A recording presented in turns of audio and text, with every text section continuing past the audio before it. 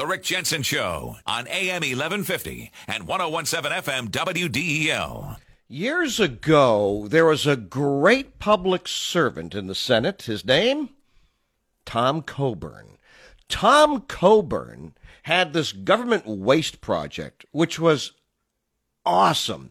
I mean, look, these senators and Congress critters can spend $1 million a year on a staff. And what Coburn decided was really important was to let you know where the waste was. And I actually had him on the air a few times years ago. He's the one that I quoted for many, many years about waste in the Pentagon. He's the guy that inspired me to look more and more into the $1 trillion waste of your money in this thing called the F-35 Strike Eagle. And he also had a great staff that was doing all this research. And I wondered, man, what's going to happen with these folks? Because, you know, even though Congress in their piggy ways were reticent to actually take their euphemistic noses out of the financial trough, the people who were working with them were awesome. So, fast forward to today. I'm doing a little research here on a group called OpenTheBooks.com.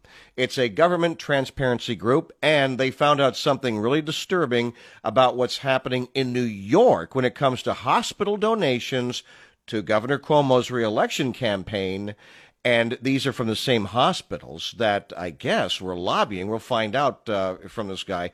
We're lobbying to have these COVID-19 patients put into nursing homes. Now, when I said this guy, so I was doing a little research, and I realized quickly in looking at this guy we have on the phone right now, this guy, Andrew Andrzejewski, worked for Tom Coburn. And I did not know this until this morning when I started doing some research. And so I got to tell you, I'm filled with excitement and enthusiasm. Adam, don't blow it. I want to know that you guys are continuing. We won't, Rick. We're loaded. We're loaded with oversight. And I'm going to bet that I'm the first person who has introduced you this way on the air, because I was a huge fan of Coburn. And when I saw that you actually worked with him, and I thought, oh, my God, you're doing God's work. Well, thank you very much. I was never on Dr. Tom Coburn's staff. However, he's our honorary chairman at OpenTheBooks.com. He helped launch us on a national basis. I remember meeting in his office with him in 2012, and we instantly became blood brothers and launched this nonprofit, OpenTheBooks.com, on a national basis. We fought together very, very closely over the years, and unfortunately, Coburn, the legendary U.S. Senator from Oklahoma, he was on the Time 2013 100 most influential persons in the world list in 2013. He passed right here in March of 2020. So you're carrying on his legacy, and I know that you'd done some work with him in the past, and it's just disappointing as all get out to me, though, that with all the great reportage that came out of his Senate office, with all the people who had been influential with organizations and with people like me, there really wasn't a lot of movement when it comes to all the pork in Congress and the Senate, even based upon all his reporting. Or did he have some accomplishments that we should be aware of? Well, he really did. He saved hundreds of billions of dollars by identifying duplicative government programs and getting those programs cut. As a matter of fact, all the way to this day, on a bipartisan basis, there's a commission that identifies those programs for cutting, and then many of them, like I say, hundreds of billions of dollars have been cut, and they keep a running scorecard of the success. That's just one of Coburn's. Well, where do we find that? Where do we find that information? Where is it? I'll have to dig it up for you and get it to you. If you do, you email me. You've got my email address, rick@wdl.com, and I promise I'll share it with my listeners. Because I remember over the years seeing some little things here and there, but it didn't seem like it was anything comprehensive, and I'm glad to be wrong about that, and I really want to see what it was.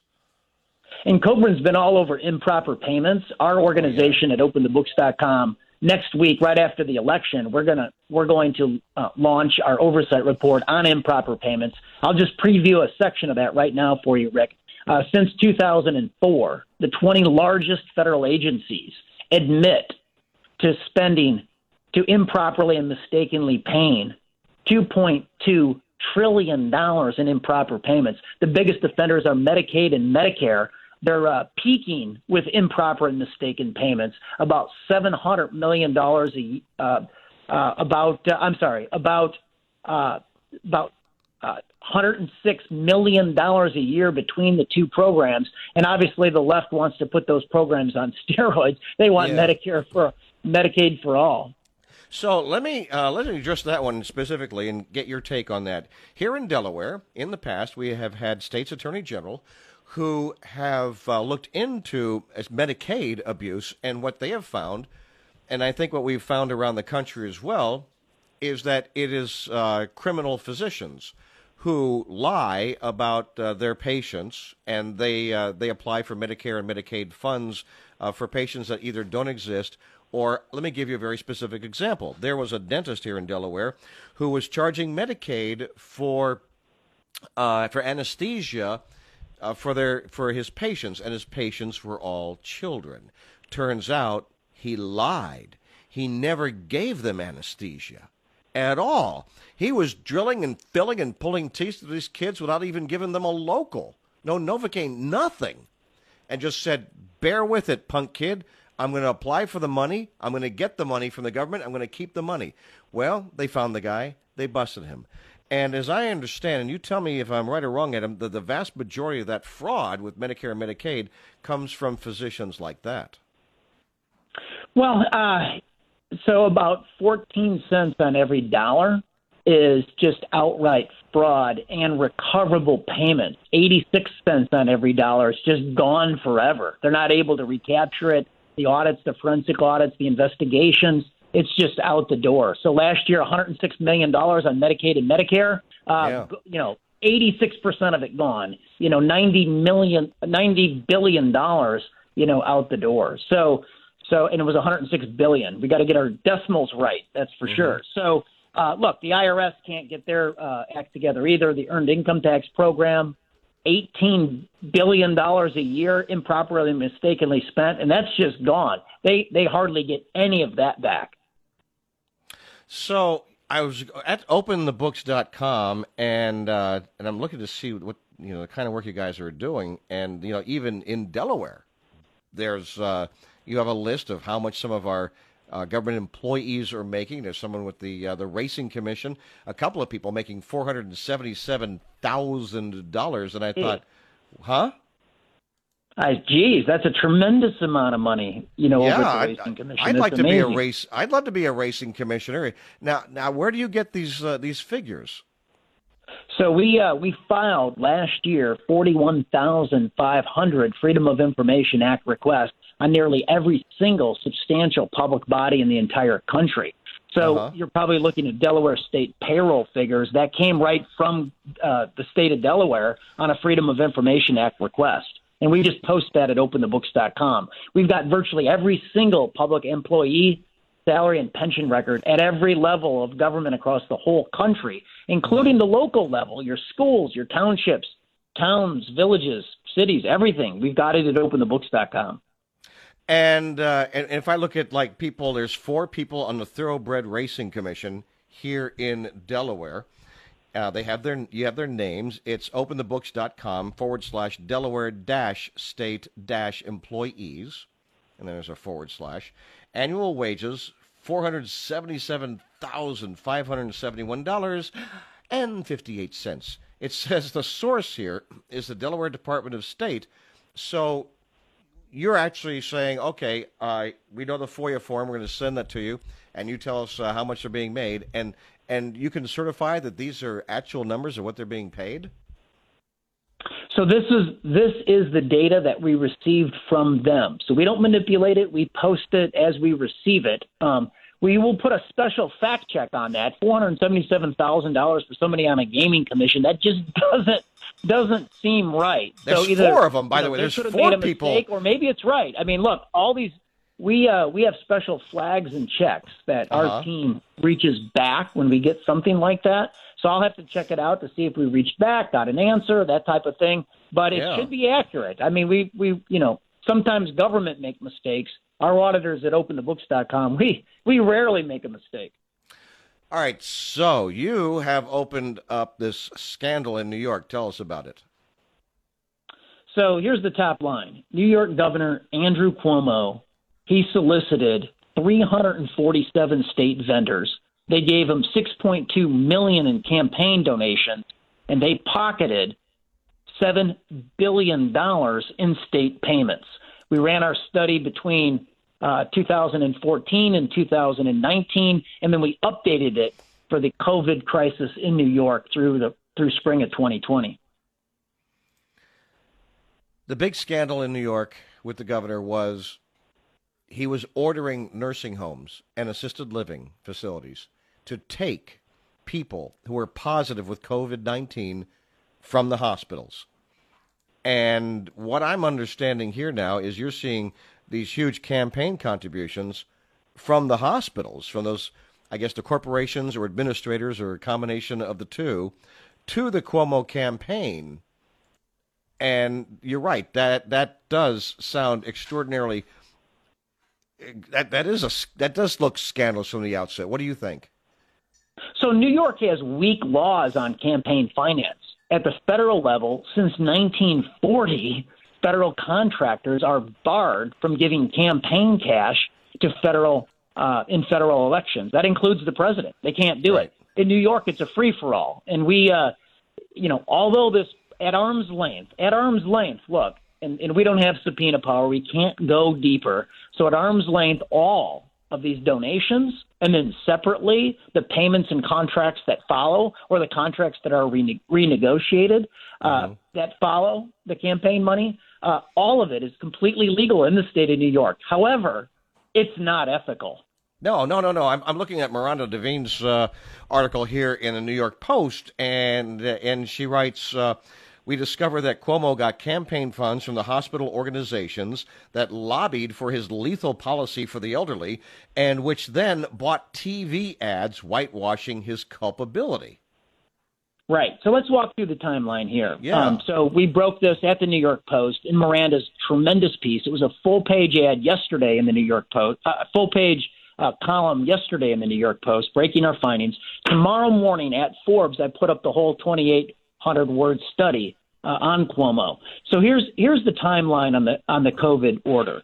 The Greater New York Hospital Association, we're just going to call them the association, they funneled $1 million to Cuomo's reelection through the state Democratic Party in 2018. Through a loophole in election law reporting, a lot of that was secret until right before the election. So nobody even knew that they did it. But that helped reelect Andrew Cuomo.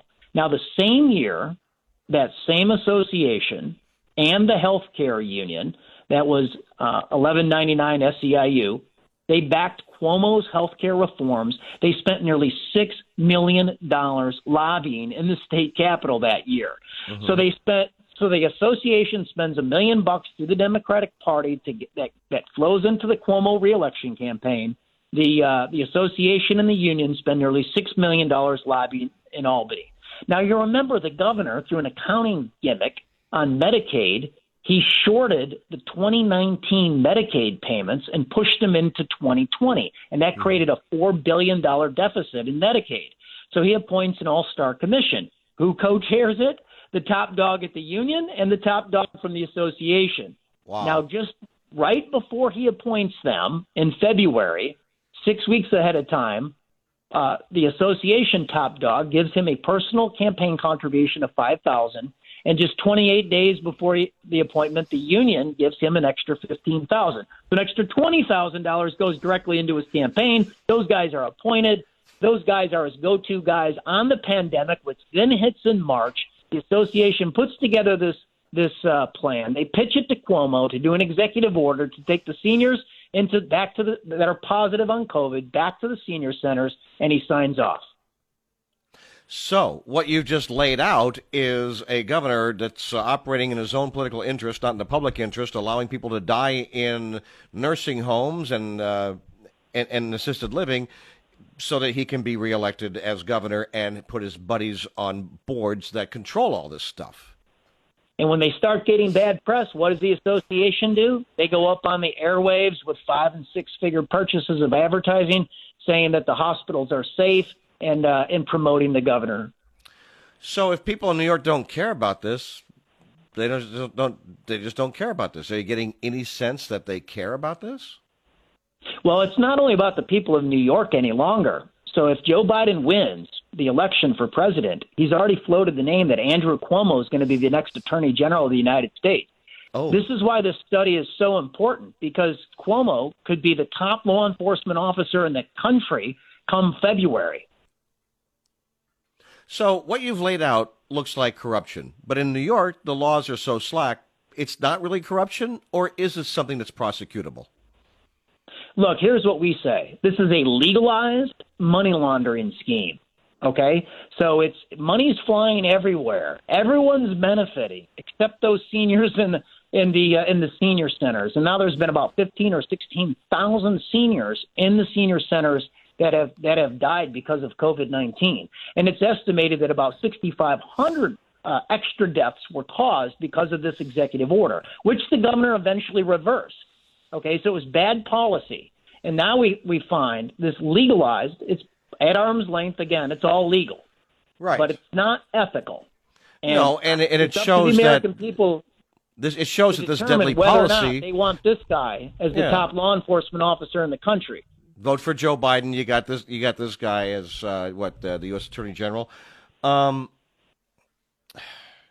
thing is, whether or not is it a scandal? You say, of course, it is legal, certainly unethical, and I think the way you lay this out shows that Cuomo was obviously profiting politically at the expense of those thousands of seniors who died. How can we use openthebooks.com here in Delaware? What do we look for? So just look up your local municipality, your county, your school district, by name, and when and where we have it with position titles, by unit of government. We show how much folks are making. When you do that, you'll have questions.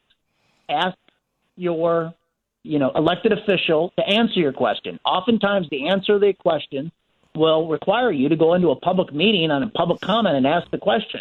They still might ignore you, but then it becomes a media event. Get your friends and family into those meetings and hold the political class accountable for how they spend your tax dollars.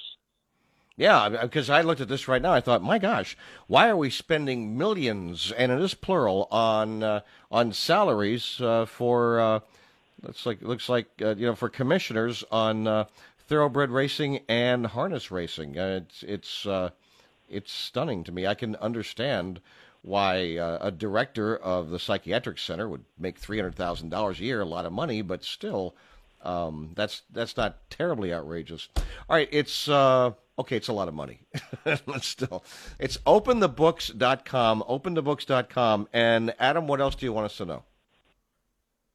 Well, we work very hard to give tools to regular people where they live so they can follow the money. And so, like I said, last year, to that end, we've built the nation's largest private database of U.S. public expenditures at every level so people can hold the political class accountable. So we work for you, and then we do our own investigations like this pay-to-play investigation on Cuomo. Well, I'm glad to see people are taking the good work that Tom Coburn made so famous for decades, really, and continuing that, and you're one of them. Andrew Andrzejewski, co-founder of openthebooks.com. Thanks for your time. I appreciate it. Thank you, Rick. Thanks for your interest in our work.